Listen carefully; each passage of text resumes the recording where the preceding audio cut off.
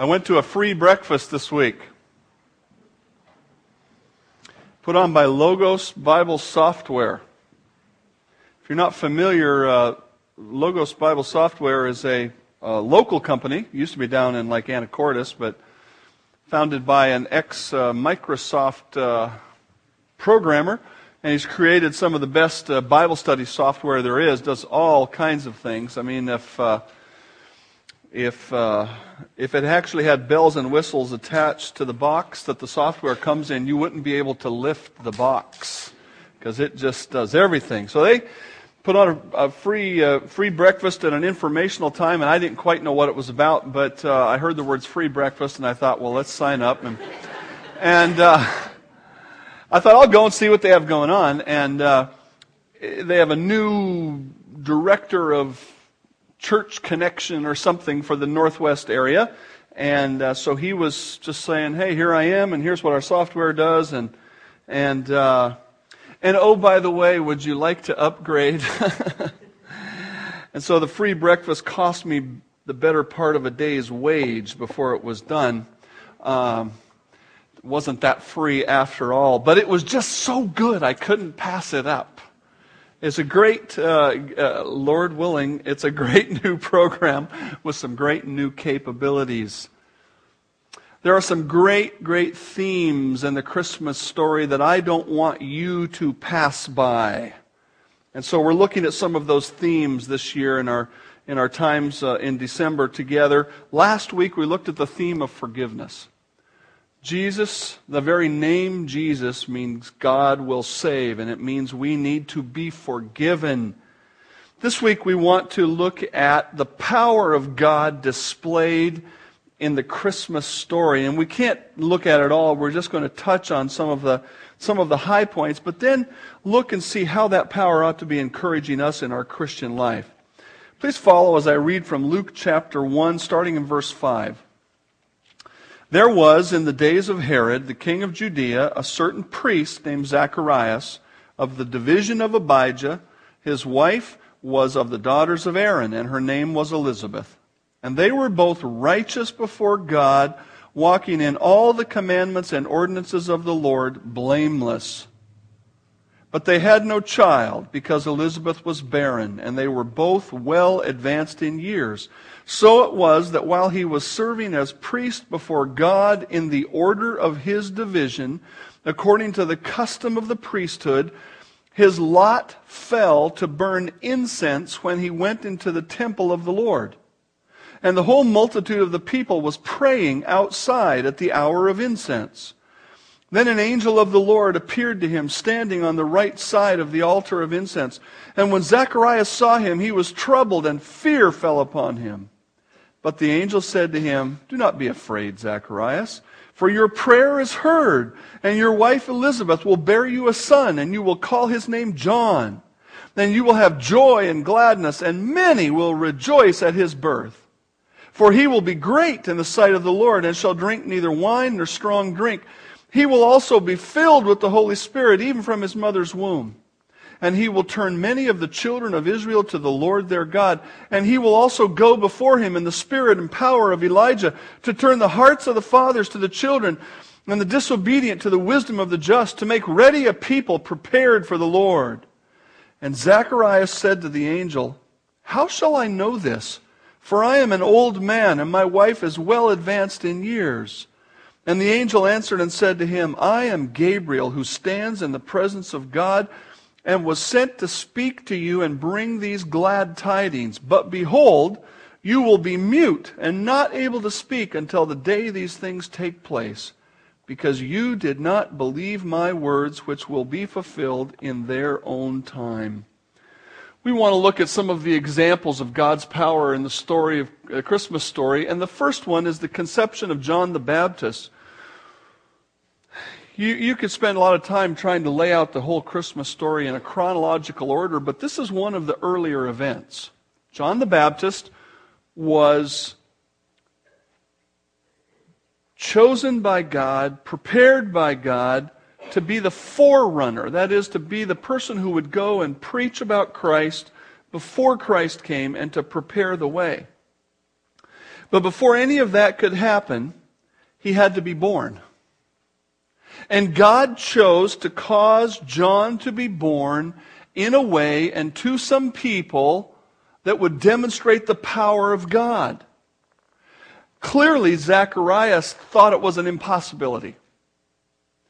There are other miraculous elements in this story, like the fact that this was the time when Zacharias actually went in and gave the incense or waved the incense in the place of worship. And it says that it fell to him by lot. There's all kinds of things that are going on in this story. But it comes right down to the angel saying, look, you're going to have a son. Your wife is going to be pregnant in her old age. And Zacharias responds by saying, how can that be? There's an element of doubt with him. And I love what the angel says. The angel says, I am Gabriel who stands in the presence of God. Do you understand? He's saying, Zacharias, what's wrong with you? I was just standing before God. I heard the words come out of his very mouth, and now I've come to tell you. And so then another miracle unfolds, the miracle of Zacharias being dumb, not being able to speak, and then later on his mouth being opened. In these days, we look at the lack of conception on some people's parts and see it as a medical issue, which obviously it is a physical issue with people. And we look at the changing of that as a medical procedure. Well, if you can't have a child, you have a medical procedure, then you'll be able to have a child. And many times that is the case. And so maybe when we read this, we don't get the full impact of being barren. But there was no medical procedures. There was no hope for this woman to conceive a son, and no expectation that from them would come someone who was special and unique and a critical part of God's program. These two were well advanced in years, but with God, it's not a problem. Elizabeth and the conception of John is perhaps the first miracle in the Christmas story, but of course it's not the biggest miracle in the Christmas story. The biggest miracle would be the conception of Christ himself. Follow on to chapter 2 of Luke, and let's read here. Luke chapter 1, verse 26. Now in the 6th month, the angel Gabriel was sent by God to a city of Galilee named Nazareth, to a virgin betrothed to a man whose name was Joseph, of the house of David. The virgin's name was Mary. And having come in, the angel said to her, Rejoice, highly favored one, the Lord is with you. Blessed are you among women. But when she saw him, she was troubled at his saying, and considered what manner of greeting this was. Then the angel said to her, Do not be afraid, Mary, for you have found favor with God. And behold, you will conceive in your womb and bring forth a son, and you shall call his name Jesus. He will be great and will be called the Son of the Highest. And the Lord God will give him the throne of his father David, and he will reign over the house of Jacob forever, and of his kingdom there will be no end. Then Mary said to the angel, How can this be, since I do not know a man? And the angel answered and said to her, The Holy Spirit will come upon you, and the power of the Highest will overshadow you. Therefore also that Holy One who is to be born will be called the Son of God. Now indeed, Elizabeth, your relative, has also conceived a son in her old age, and this is now the 6th month for her who was called barren. For with God, nothing shall be impossible. With God, nothing will be impossible. We could be tempted in our modern day to explain the case of Elizabeth and Zacharias as a fluke of human life, but this defies any explanation except one, and that is that God miraculously caused her to become pregnant with the Son of God.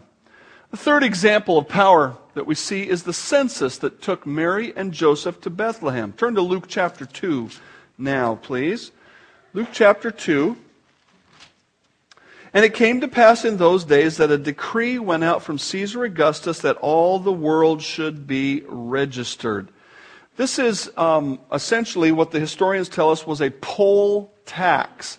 A poll tax means they count heads, and every single person who lives in an area has to pay a tax just for living there. They didn't maybe so much have income tax like we would think of it, so sometimes they had to pay this poll tax.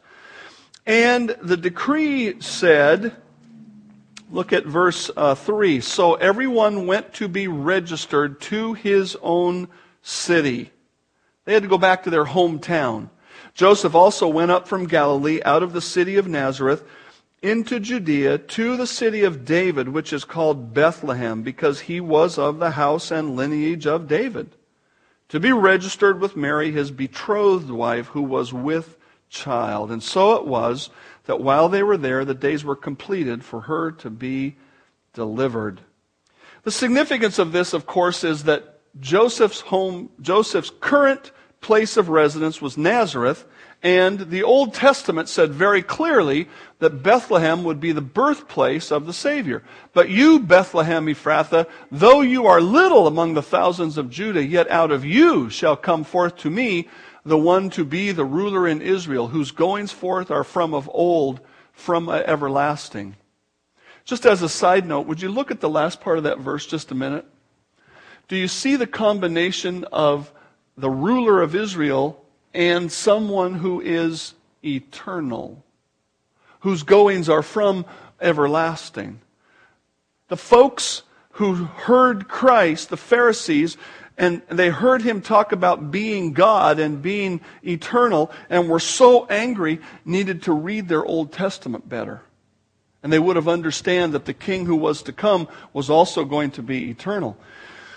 But the point that we're making right now is this: that census took Mary and Joseph to Bethlehem, and that's where Christ was born. And so the scripture was accurate that predicted his birth in Bethlehem. God had to work powerfully to make that happen in the world. The fourth example of God's power is the star that guided the wise men. Turn to Matthew chapter 2, if you would. Matthew chapter 2.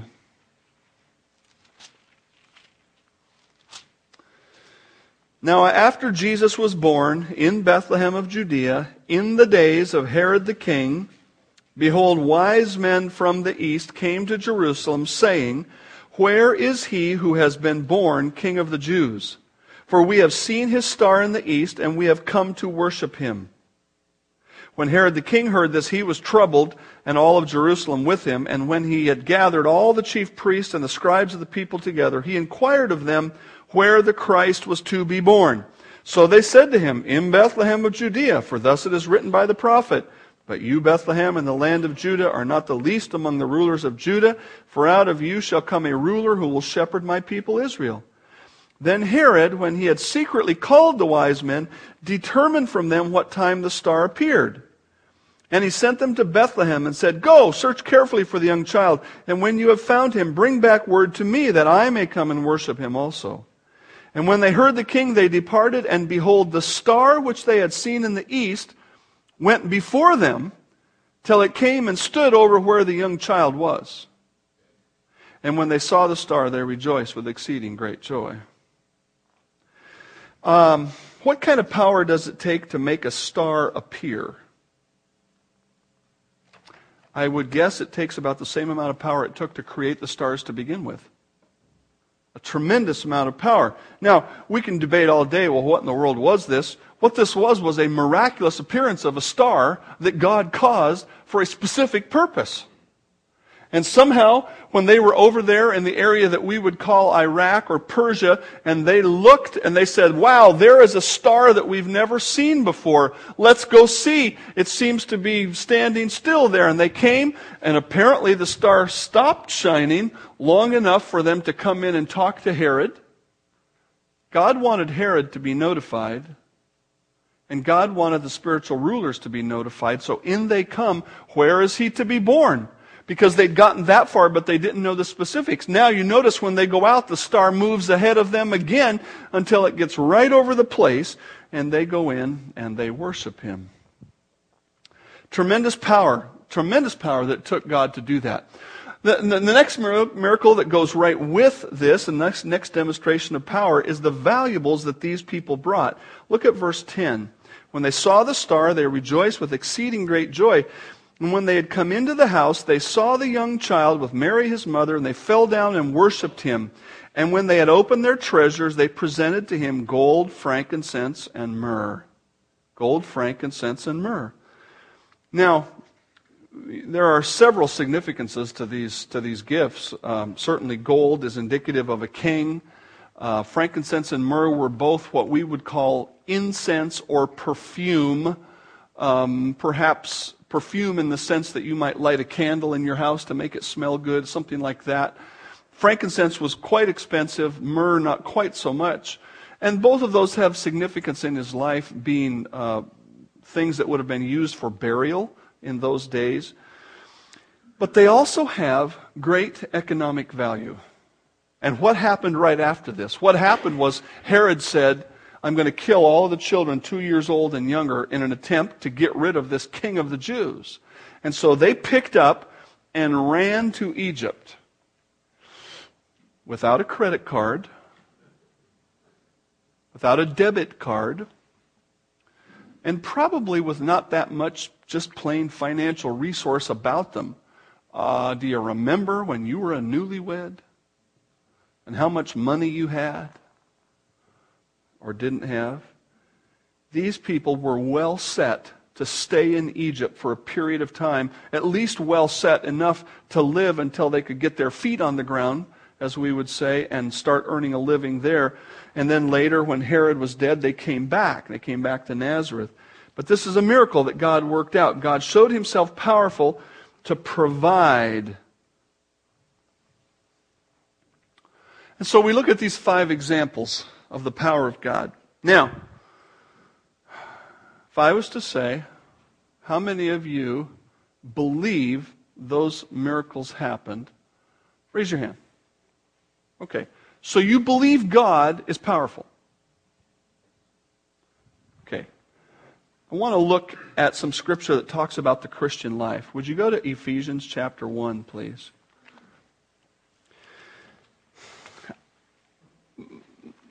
My desire today is to take away perhaps some of the disconnect that happens between what we see at Christmas and what we see in our life. All of us who have known the Lord for any length of time, and especially those of us who grew up in the church, we look at this and we go, yep, that's what happened. But look what Ephesians chapter 1 says about us today, here and now, and the power of God. Ephesians 1:15. Paul, writing to the Christians at Ephesus, where he'd spent 2 or 3 years discipling them, therefore, after I heard of your faith in the Lord Jesus and your love for all the saints, I do not cease to give thanks for you, making mention of you in my prayers. And here's my prayer, that the God of our Lord Jesus Christ, the Father of glory, may give you a spirit of wisdom and revelation in the knowledge of Him. I'm praying that you'll get to really know God. The eyes of your understanding being enlightened, that you may know what is the hope of His calling, the riches of His glory, of the inheritance in the saints, and what is the exceeding greatness of His power toward us who believe, according to the working of His mighty power, which He worked in Christ when He raised Him from the dead and seated Him at the right hand in the heavenly places. What kind of power is at work or is available to work in us? It's the same power God used when He raised Christ from the dead. It's the same power He used when He spoke a star into existence and said, and caused the wise men to see it and made that star to move and come over the place where Christ was. There is a tremendous promise here for Christian living. The promise of power for Christian living. You have resurrection power available to you. You may not have the strength that you think you need. You may not feel like you have that strength, but God does. You may not feel like you can take one more negative piece of news from somebody like a doctor, but God has the strength. You may be convinced that you have reached the limits of your tolerance with that awful boss or coworker or friend or loved one, but God has no limit. For though he was crucified in weakness, yet he lives by the power of God. For we also are weak, but we shall live with him by the power of God toward you. How much power is available to you for your Christian life? See, we look at the miracles of Christmas. Oh, yes, God did miracles. We will look at our life and go, I don't think so. I don't think it can happen. God says, yes, it can. Resurrection power is available to you. There's also a promise of protection, of power for protection from Satan.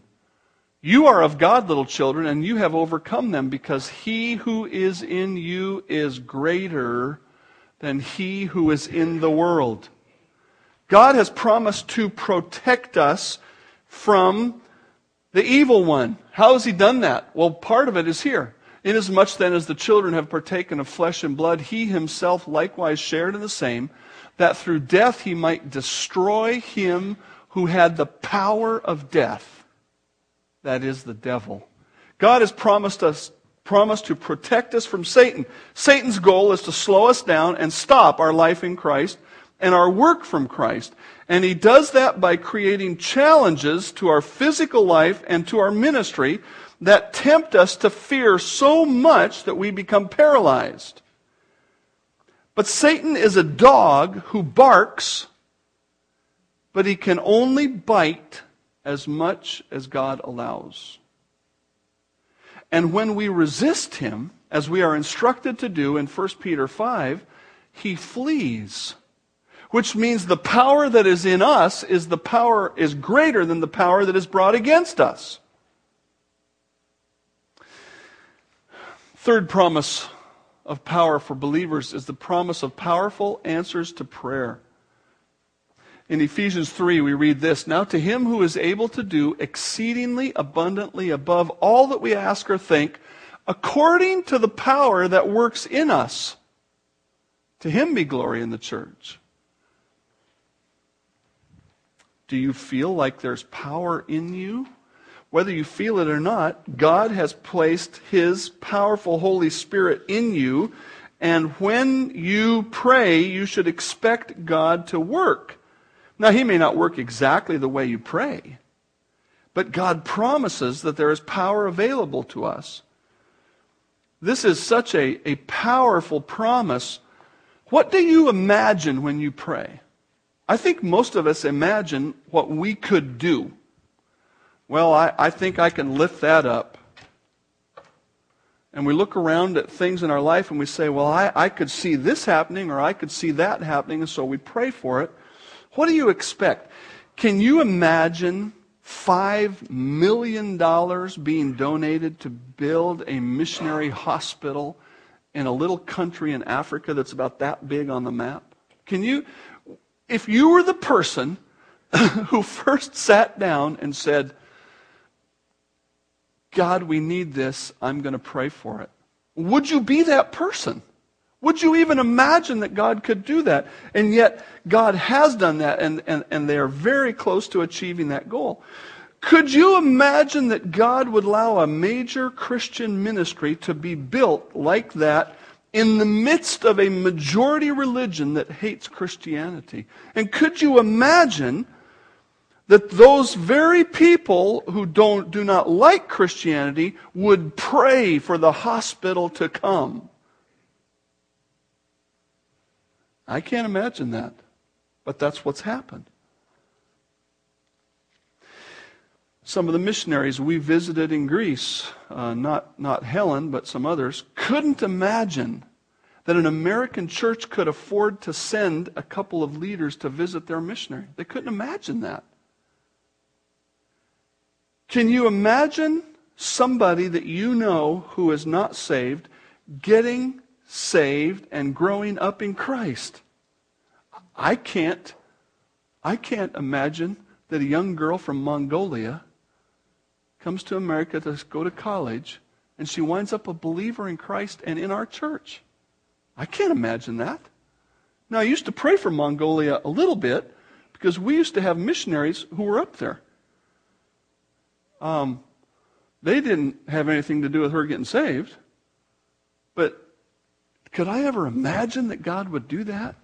Boy, I couldn't.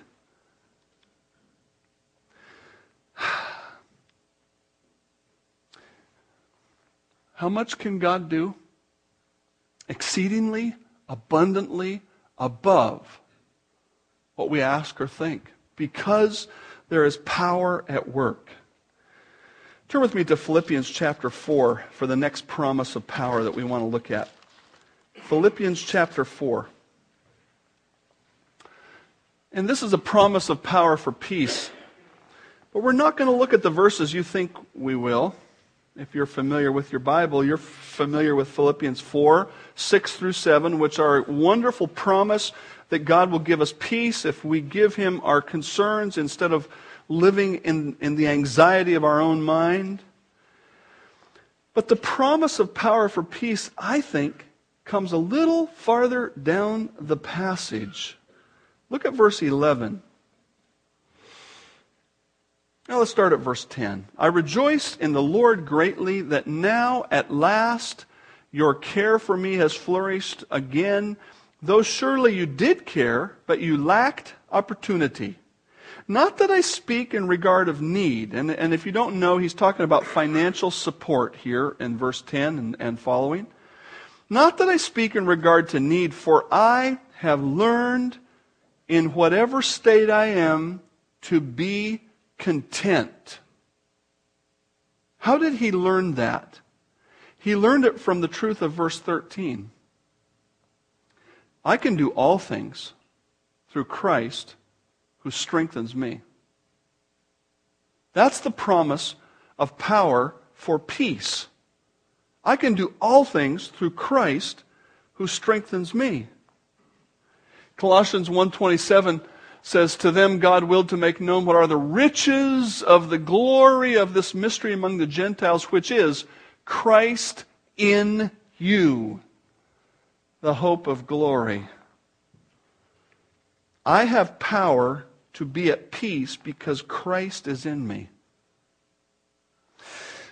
There's also a promise of power for obedience, and it's a wonderful little short verse that you ought to memorize in 1 Thessalonians 5:24. He who calls you is faithful, who also will do it. What is the call of God?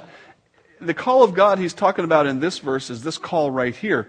God calls us and says, do this and don't do that, and He gives us all kinds of instructions. But He doesn't send out the instruction and then sit back and say, well, I wonder how that'll work out. Let's see if they're up to the challenge today. No, He sends out the instruction and He sends His Holy Spirit into us and He helps us and He strengthens us. And there is power to obey God. How are we going to know this power? How is this power going to become reality in us?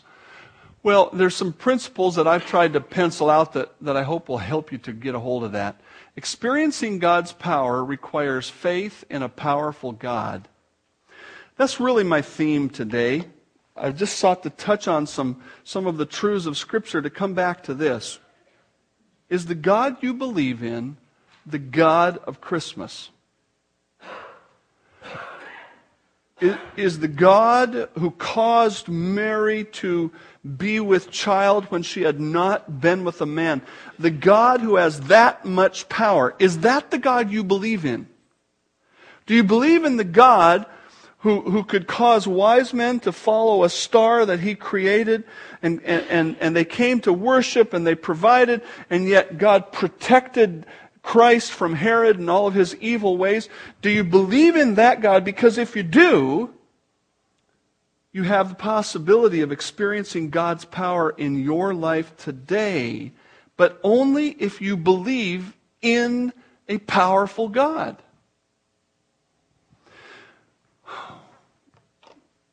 we handcuff ourselves when we see God as small. Oh, God couldn't do this. God couldn't do that. God couldn't do the other.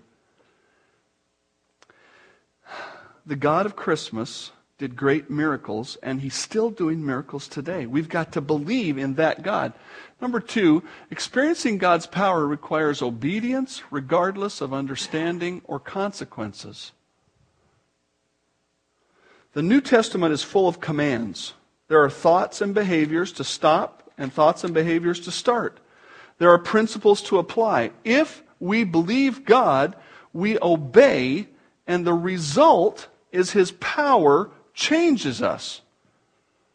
But we have to believe what He said. We have to believe that His Word is powerful. As His divine power has given to us all things that pertain to life and godliness through the knowledge of Him who called us by glory and virtue, by which have been given to us exceedingly great and precious promises. The Word of God, that through these you may be partaker of the divine nature. The question of obedience really is a faith question. Do I believe that if I follow God's Word, God's result will come from it, which is Christ-likeness?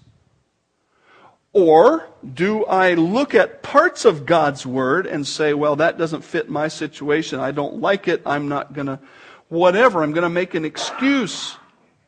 Experiencing God's power requires obedience regardless of understanding or consequence.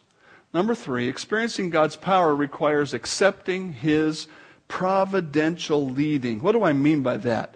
Well, James chapter 1 says, "My brethren, count it all joy when you fall into various trials, knowing that the testing of your faith produces patience. But let patience have its perfect work, that you may be perfect and complete, lacking nothing." Do you believe that God is so powerful that the only things that come your way are the things that He has allowed to come your way? If you do, then you accept those things and you deal with them in a godly way and you move forward in Christ as He has told you to move forward, believing that God is at work. Or you can choose to fight those things, to run from those things, to escape. You know, James chapter 1 actually says, stay under those things. Don't try to run away from those things. We have to receive God's providential leading. And the 4th principle would be this: experiencing God's power requires the pursuit of His ministry no matter the cost. Paul put it this way: if I preach the gospel, I have nothing to boast of, for necessity or a burden, something I have to do is laid upon me. Yes, woe is me if I don't preach the gospel. For if I do this willingly, I have a reward, but if against my will, I have been entrusted with the stewardship. The Apostle Paul had tremendous hardships throughout his ministry. And yet none of them caused him to stop. He kept going forward. He kept doing God's will wherever and however he could, regardless of the cost to him. The Apostle Paul did God's work even though it was dangerous, uncomfortable, expensive, and hurtful. And people were saved and churches were started. So the question would be today, how much do you want to know God's power, to experience God's power? Because if you do, you've got to believe in Him and you've got to follow Him. When I was in China a few years ago to teach a class, we were there in November before the heat was turned on. The government controls heat, apparently in the large buildings or all the buildings, steam heat, that sort of thing. And so it was quite chilly, and nobody prepared us for that. We didn't have long johns with us, my partner and I, my friend that was teaching with me. Chinese folks all had warm clothes and so on, but we did not. And in our room where we were sleeping, there was one of those air conditioner units right up there at the top. And nobody tried to turn it on. Obviously, it was an air conditioner. After a few days, somebody got looking at the control, pushing the buttons, and heat came out. We went, thank the Lord.